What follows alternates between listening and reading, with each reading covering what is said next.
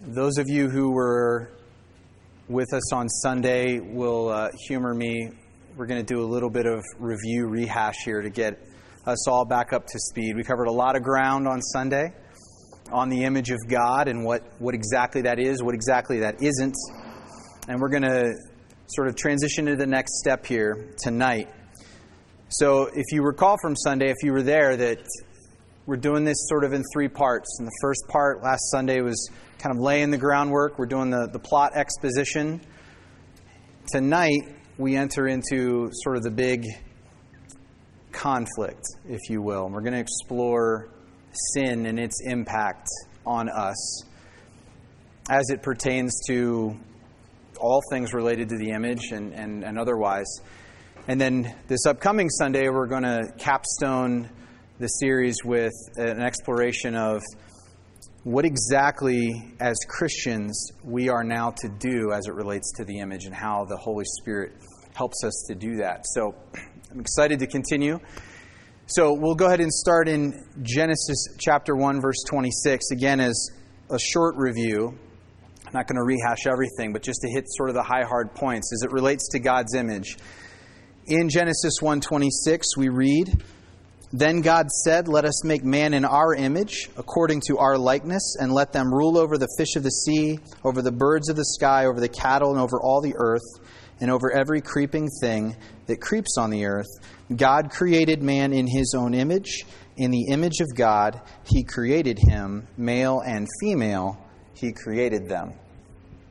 So we established right up front that humans are made in the image of God. And that language is consistent through the Old and the New Testament, where it talks about humanity in relationship to God. We are always portrayed as being in the image of God, or in some passages, according to the image of God. Some places it renders it likeness. They're very much the same idea. And that's an important distinction because when we get to passages like 2 Corinthians 4:4 or Colossians 1:15, go ahead and turn to Colossians with me. They both say essentially the same thing.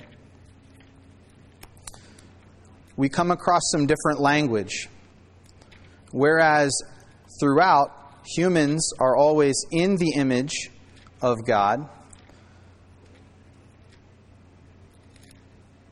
Colossians chapter 1:15, talking about Jesus, says this: "He is the image of the invisible God, the firstborn of all creation." We are, in some sense, related to Christ, but we're not identical to Christ. Whereas we are in God's image, Jesus is God's image. And what we talked about is, in light of what the New Testament says about us and what plans and intentions God has for us as image bearers, we'll quickly review those. That we'll look at Colossians, also in Colossians chapter 3, verse 10. "And having put on the new self, who is being renewed to a true knowledge according to the image of the one who created him." So we're being renewed according to this image of God, which is one and the same as saying the image of Christ, because the image of Christ is the image of God. So we're being renewed. Over in Romans chapter 8, verse 29, you don't have to turn there. I'll just quickly do this as a review, as I said. It says in verse 29 of Romans 8, "For those whom he foreknew, he also predestined." Predestined to what? "To become conformed to the image of his Son," which is the same as the image of God, "so that he would be the firstborn among many brethren." In other words, as we are conformed to the image, Paul is essentially saying we become like siblings of Christ. Christ is the firstborn, and as we are conformed according to his image and become like him, that is part of the process that God has in mind for us. And he says that it will happen. It's a done deal. At a certain point in the future, this will occur for all those who are in Christ. And then lastly, the New Testament also talks in 2 Corinthians chapter 3 about one more aspect of our relationship to the image as the image is in Christ. 2 Corinthians chapter 3, verse 18. But we all, with unveiled face, beholding as in a mirror the glory of the Lord, are being transformed into the same image from glory to glory, just as from the Lord the Spirit. And you'll recall one of the things that I mentioned there is we get a little nugget, almost in passing, of theology here, but it's important that Paul actually calls the Spirit, the Holy Spirit, the Lord in this passage. That the Spirit is not an impersonal force, the Spirit is not an emanation of God, the Spirit is God Himself, one of the persons of the Trinity. But again, the focus of the verse is that not only are we being renewed, but it's through that process of renewal, of some sort of change and repair that's happening, that we actually become conformed. We become somehow different than we were. And ultimately, that results in us being transformed. There's something completely new that's happening. So we're going to look at a little bit of that more on Sunday specifically. But the important point is this. In all three of these passages about our renewal, our being conformed, and our being transformed, there's a distinction that needs to be made. There is something that is being changed or doing the changing, and there's something that is not doing the changing. People and the image are in all of these passages. And the point we made is that in all of them, the image of God never changes. The image of God is fixed. It is not being renewed. It is not being transformed because it's not damaged. People are damaged. And they are being renewed according to the image. Because remember, the image is Christ. He is the image. To say that the image of God is somehow in need of repair or change would be to say that Christ is in some way deficient. And that's simply not the case. So the Bible is very clear. The image of God is undamaged, unaffected by sin. We are damaged, and we need to be renewed according to the image which has never changed. So what is the image then? If it's fixed, if it's related so closely to Christ that we can say that Christ is the image of God, the image of God is not about any characteristics or any abilities that we possess, because that would imply that we can gain or lose more or less of the image of God, which is problematic when you start talking about how people are all to be treated equally on the basis of the fact that we are all image bearers. If I can have less or more of the image than you, that doesn't set us up very well for equality. And so the image of God is fixed, it's undamaged, but we need to be renewed according to it. So the image of God then is not about a characteristic we possess or an ability or capacity we have. Rather, the image of God represents God's intentions for us, not just individually, but corporately, as humanity, as a creation of God. God, when He created humans, had a purpose in mind for what humans would be and what we were created to do. Creations serve a purpose. Things are created for something. And we, as God's creations, are no different. God created us for something. And by putting us in the image of God, He is saying that I have created you as humans for something that I have not created any other thing for, which separates us not only from the rest of creation, the animals, the fish, the plants, but it also separates us from the angels and any other spiritual being that exists.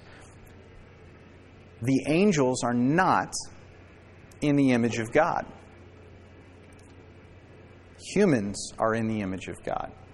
Otherwise, we would have to say that if angels were created at the very instance in the image of God, the same way that the Bible talks about humans, that would mean that Lucifer is in the image of God. And again, that's not really a conclusion that the Bible warrants. It doesn't talk about him in that way. So we're unique in this regard, which means God has a unique purpose for us. So we can talk about what those purposes actually are if we look at Christ, since Christ is the image according to which we're being conformed and renewed and transformed. So if you'll go with me to Hebrews chapter 1. We briefly skimmed over this on Sunday, but it's worth revisiting. Hebrews chapter 1 and verse 3. Actually, we'll back up again like we did.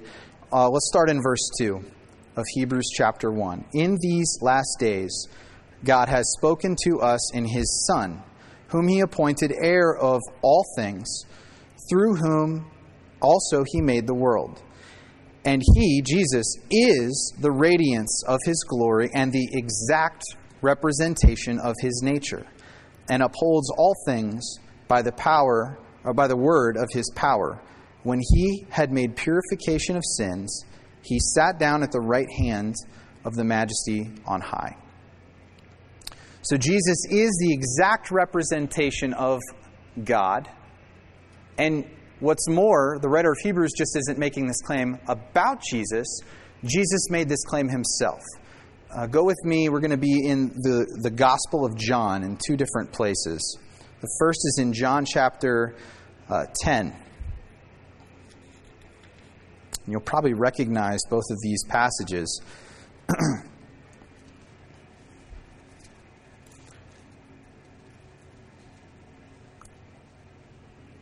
And we'll start here in verse 25 for context. Jesus is being questioned by some of the religious leaders, and He answered them in verse 25 of John chapter 10, I told you, and you do not believe. The works that I do in my Father's name, these testify of me, but you do not believe because you are not my sheep. My sheep hear my voice, and I know them, and they follow me. And I give eternal life to them, and they will never perish, and no one will snatch them out of my hand. My Father, who has given them to me, is greater than all, and no one is able to snatch them out of my Father's hand. And here it is in verse 30. I and the Father are one. In other words, no one can snatch them out of my hand, because I and the Father are one. Jesus makes a very similar claim. If you hop over 4 chapters to John chapter 14,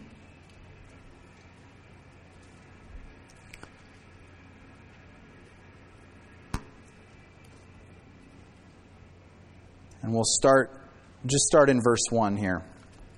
Again, for context, Jesus is talking to His disciples, and He says, do not let your heart be troubled. Believe in God. Believe also in me. In my Father's house are many dwelling places. If it were not so, I would have told you, for I go to prepare a place for you. And if I go and prepare a place for you, I will come again and receive you to myself, that where I am, there you may be also. And you know the way where I am going. And Thomas said to Him, Lord, we do not know the way where are you going. How do we know the way? And Jesus said to him, I am the way and the truth and the life. No one comes to the Father but through me. If you had known me, you would have known my Father also. From now on, you know Him and have seen Him. And Philip said to Him, Lord, show us the Father. It is enough for us. And Jesus said to him, have I been so long with you, and yet you have not come to know me, Philip? He who has seen me has seen the Father. How can you say, show us the Father? So Jesus Himself is making this distinction, or He's drawing this conclusion about Himself, saying, I represent God so closely that I am God. This is something in logic or philosophy called the law of identity. And it basically says that if you're comparing two things, if there's any trait that's true of one thing that's not true of the other thing, then these things cannot be said to be the same thing, because there's a difference between them. But if there's no differences at all between them, then they can be said to be the same thing. And this is essentially what Jesus is saying here. In terms of His character and who He is, if you want to know what God is like, here I am. You will not find any differences between me and God. And therefore we can say Jesus is God. So this is who Jesus is. He accurately reflects 100% the attributes of who God is and what God is like. But it also says Jesus is the image of God, and it is the image of God into which we are being renewed and conformed and transformed. So here's the connection. God's intention, His purpose, His plan for humanity is this: that we would reflect the attributes of God so far as is humanly possible, because there are limitations to us, we are creatures. But that God, when He created us, He intended for us to reflect Him and His attributes as much as we possibly could. And if you want to know what that looks like, look at Jesus. He is the perfect representation of what it means for a human being to accurately reflect the attributes of God in a fallen world. He's the display model, as it were. And He's a picture of what you and I will ultimately, if we're transformed, will come to be like insofar as we will accurately reflect God's attributes as much as we possibly can. Now, there's differences between us and Jesus, because Jesus is also divine, not just a human person. But again, insofar as it's humanly possible, God intends for us to reflect His attributes. And the fact that there are limitations to that isn't a bad thing. It's just a limitation of being a creature rather than being the creator. But that is the image of God. That is the template, as it were, that God has for us and what He had in mind when He created us. Are we tracking on that? Okay. So here's where it gets sticky. God has these intentions for us. It's clear in the mind of God what we are to be, who we are to become. God has this plan, like we said on Sunday. He's like the architect. He has the blueprint drawn out for the building. He knows exactly what He wants that building to look like. But what's the problem? Do any of us look like that building? Not by a long shot. Something's wrong. And it's not because God's intentions have changed. They haven't. Sin has happened. So if sin doesn't damage the image, in other words, the building doesn't look like it should, that has no impact on the blueprint. Doesn't change the blueprint a bit. The image is the blueprint that's unaffected, but we clearly cannot live up to it. What happened? How did that happen? Here's the deal, and you may know this, you may not. This might surprise some of you. The image of God is not the only image you are in. I'll say that one more time. The image of God is not the only image that you and I are in. Go with me to Genesis chapter 5.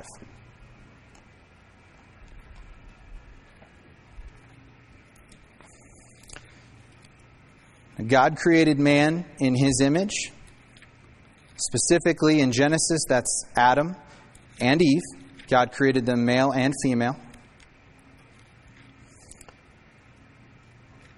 And then in Genesis chapter 3, what happens? Anyone? The fall. Adam and Eve are tempted. They fall to that temptation. And something fundamentally is altered about Adam and Eve. Now, for purposes of, the fall is such a huge topic. We could spend all kinds of time, and lots of people have, studying the fall and understanding exactly that. But for our purposes here, I would submit to you that the fall, what is it? What is it about? A lot of different aspects. It's like a diamond. You can look at it so many different ways, and you can find new ways in which the fall has meaning. But personally, I see a lot of force behind the idea that the fall of Adam and Eve was essentially the same temptation that Satan himself succumbed to, which is why it was so easy for him to tempt them in this way. The temptation was autonomy. Personally, that's kind of where I land as I look at this. It is not that knowledge, which is what the tree would grant Adam and Eve, is something that somehow God wants to withhold from us. Knowledge is not a bad thing. God possesses all knowledge. But God had plans for how He would reveal that knowledge to Adam and Eve, and it was not in this way. See, God intended for human beings to have a theoretical knowledge of sin and an experiential knowledge of holiness. But instead, it's quite the opposite. We have a theoretical knowledge of holiness, and we got an experiential firsthand knowledge of sin. That is not how God intended for us to experience this knowledge and possess it. But we took it for ourselves. We displayed independence from God, similarly to how Lucifer did. He said, I don't want your plan, I want to do it my way. He didn't trust. We didn't trust. So we decided to be autonomous. We fell. That changed us. It changed the relationship. It did not damage the image. The image is about two things: connection and reflection. The connection with God is intact, but our ability to reflect that has been lost. In Genesis chapter 5, after this happens, Adam and Eve, this is after Cain and Abel, Adam and Eve have Seth. Now, presumably this was also true of Cain and Abel, but the first time we see it in Scripture is in reference to Seth. Chapter 5, verse 3.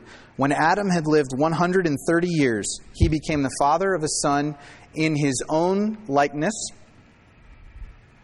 according to his image, and named him Seth. Every one of us was born in the image of God. We were also born in the image of our earthly father in the line of Adam. So we inherited two images that are in direct tension with one another. Because the image of God is the intentions and the plans and all the ways that we are to reflect God. But the image of Adam is weakness and sin and rebellion. And these do not get along. And this is the nature of the bondage to sin that we are all of us born into. So when Adam and Eve sinned, they rendered themselves incapable of reflecting the image of God in all the ways that God intended for them to do that, though that connection was still intact. So here's something interesting that God does. In His mercy, He kicks Adam and Eve out of the garden. We don't always think of it in those terms. But here's why it was an unbelievably merciful thing for God to do. Go with me to Genesis chapter 3. We'll look at that account. It's verses 22 and 23. Genesis chapter 3, 22 and 23. Then the Lord God said, Behold, the man has become like us, knowing good and evil. And now he might stretch out his hand and take also from the tree of life and eat and live forever. Therefore, the Lord God sent him out from the Garden of Eden to cultivate the ground from which he was taken. So a few things. First of all, we need to distinguish, might sound like splitting hairs, but there are important distinctions here. Adam and Eve were born immortal, but not imperishable. Here's the difference. They were born immortal, meaning they were able to not die. It would have been possible for Adam and Eve to live until God chose to transform their bodies into bodies fit for eternity. And they would have never had to experience death. They didn't have to die in order to undergo that transformation. But due to the very fact that God told them, don't eat the tree or you will die, it means that they were capable of death, even if it was never God's intention that they undergo it. Being imperishable which is what the New Testament teaches our glorified bodies will be, incorruptible, means not just that we're able to not die, it means we are not able to die. Death is not even on the table anymore. Here's where that hits here. Adam and Eve have already fallen. They have rendered themselves, and therefore all of us, incapable of reflecting God in the way that God intended. The purpose for which humanity was put on this earth is now out of reach. We know what it is, but we can't get there. I want you to imagine for a second, because we're all different. What is it that as you examine your own life, as you think about it, what is it that you feel you were put on this earth to do? What is it that gives you the deepest sense of meaning and purpose and significance that you feel like you and you alone are here to accomplish in your lifetime? Now, you know that. You will live this whole life and you'll never achieve it. And not just this whole life. You will never be able to die. You'll never be able to achieve it. And you can't die. You can't end it. So try as you might to go and fill it with any other thing.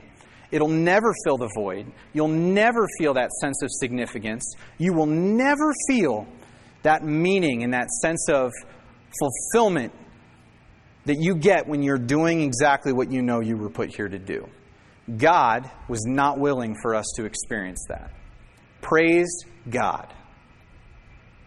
It is bad enough that sin renders us incapable for a lifetime, but not eternity. Not eternity. That is too horrific. And so God said, no, I won't let that happen. That is a torture that none of us could possibly understand. And God saved us from that right in the garden. So we already prevented that from happening. And the great irony is this. We sought autonomy in our sin. We sought freedom to be able to know and do things on our own. Sin is the great contradiction. Because in the very thing that you're seeking after with sin, you lose it. And you get the opposite in exchange. We went after autonomy. We went after freedom. And instead we became slaves. And we became in bondage. We actually lost all choice. We can't do what God put us here to do. We are now incapable of doing it. So much for freedom.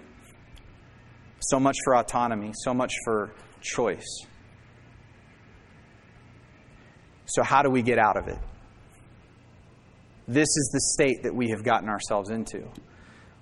And I hope that you feel the weight of just how bad this is. This is about the things that speak to the deepest parts of our being, meaning and significance and purpose, and we've lost our ability to attain them.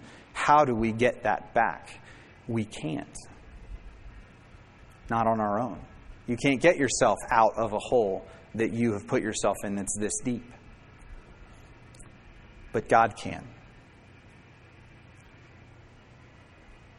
It is through the mercy of God, through Christ, that we are able to escape this situation. In Romans 5:8, Paul writes concerning our salvation and the work of Christ on our behalf.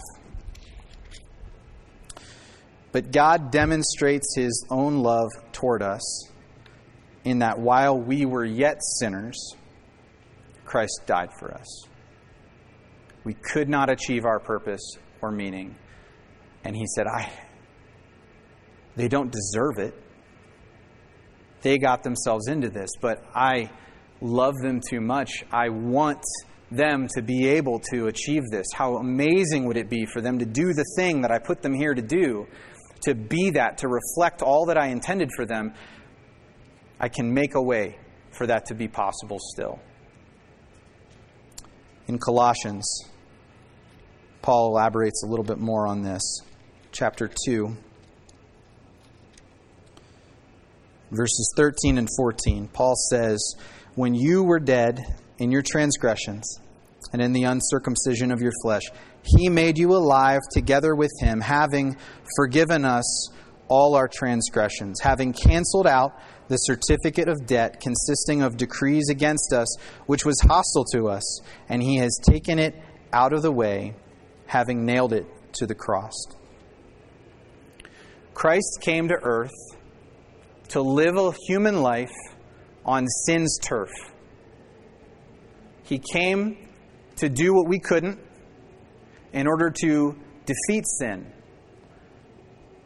to remove sin as a barrier standing between us and being what God always intended us to be. Now, that doesn't mean that anything that we do is now somehow our pat on the back, because we couldn't even get into the position of beginning to be who God created us to be had God not first come and Christ died to make that possible. So this is what He did. By dying, He said, "Sin, I came to your doorstep, and I lived as a human under all the influences of the world and the devil, and I didn't choose autonomy. I remained dependent on God. I lived as God always intended humans to live, and that broke the power of sin, and it allowed for us to become something different." How is that possible? Since Seth was created in the image of his father, Adam. It's an interesting theological side note. And there's a whole other discussion. I think it's interesting that at least part of the theory of the theology of sin is this idea that sin, in a very real sense, is passed down through the father. And if you read Genesis chapter 5, how Seth is in the likeness of his father, not his mother necessarily, that would seem to lend credence to that. And there are other passages that deal with this. So what is the significance then of Christ not having an earthly father? No inherited sin. We're back to the way that God created humans before the fall. No sin. And Jesus lived perfectly. He did it the way God always intended. So by doing that, we'll turn to a few other passages and see what the significance of that is. Ephesians chapter 4, starting in verse 21. Paul writes, "If indeed you have heard Him and have been taught in Him, just as the truth is in Jesus, that in reference to your former manner of life, you lay aside the old self, which is being corrupted in accordance with the lusts of deceit, and that you be renewed in the spirit of your mind, and put on the new self, which is in the likeness of God," or the image of God, or which in the likeness of God has been created in righteousness and holiness of the truth. One more passage. We'll go to 2 Corinthians chapter 5 and verse 17.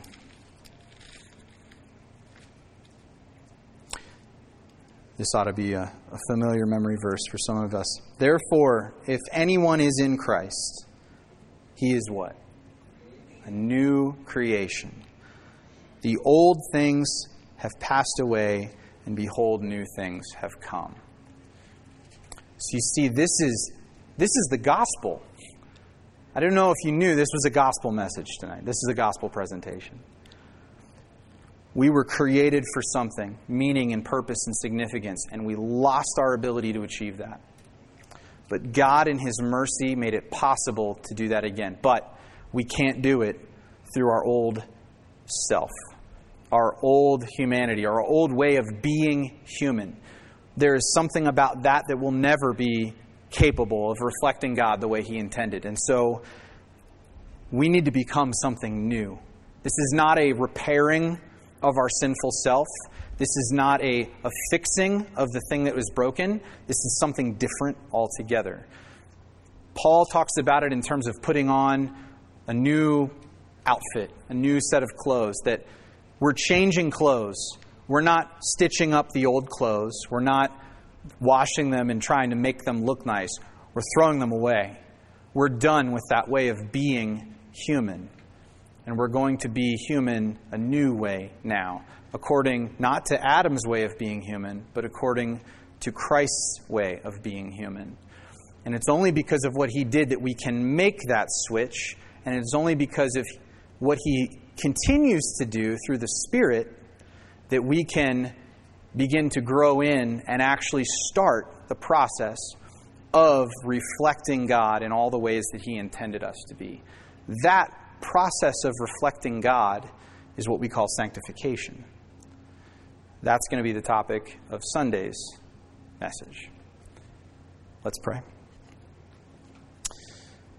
Father God, we are so thankful that you have made a way for us to reflect you in all the ways you have intended. God, that you have made a way for us to fulfill the deepest meaning and significance and purpose that we feel in our hearts. God, we can now fill that void. We are not doomed to live a life of emptiness and endlessly seeking after things that can never really fill us up. Thank you, God. Thank you. You have made it possible to be a human in a new way, to put off our old man and to put on something new, and to get that meaning and purpose back. You are a good God. And we thank you for loving us enough to do that for us, even though you didn't have to, even though we didn't deserve it, and even though it came at great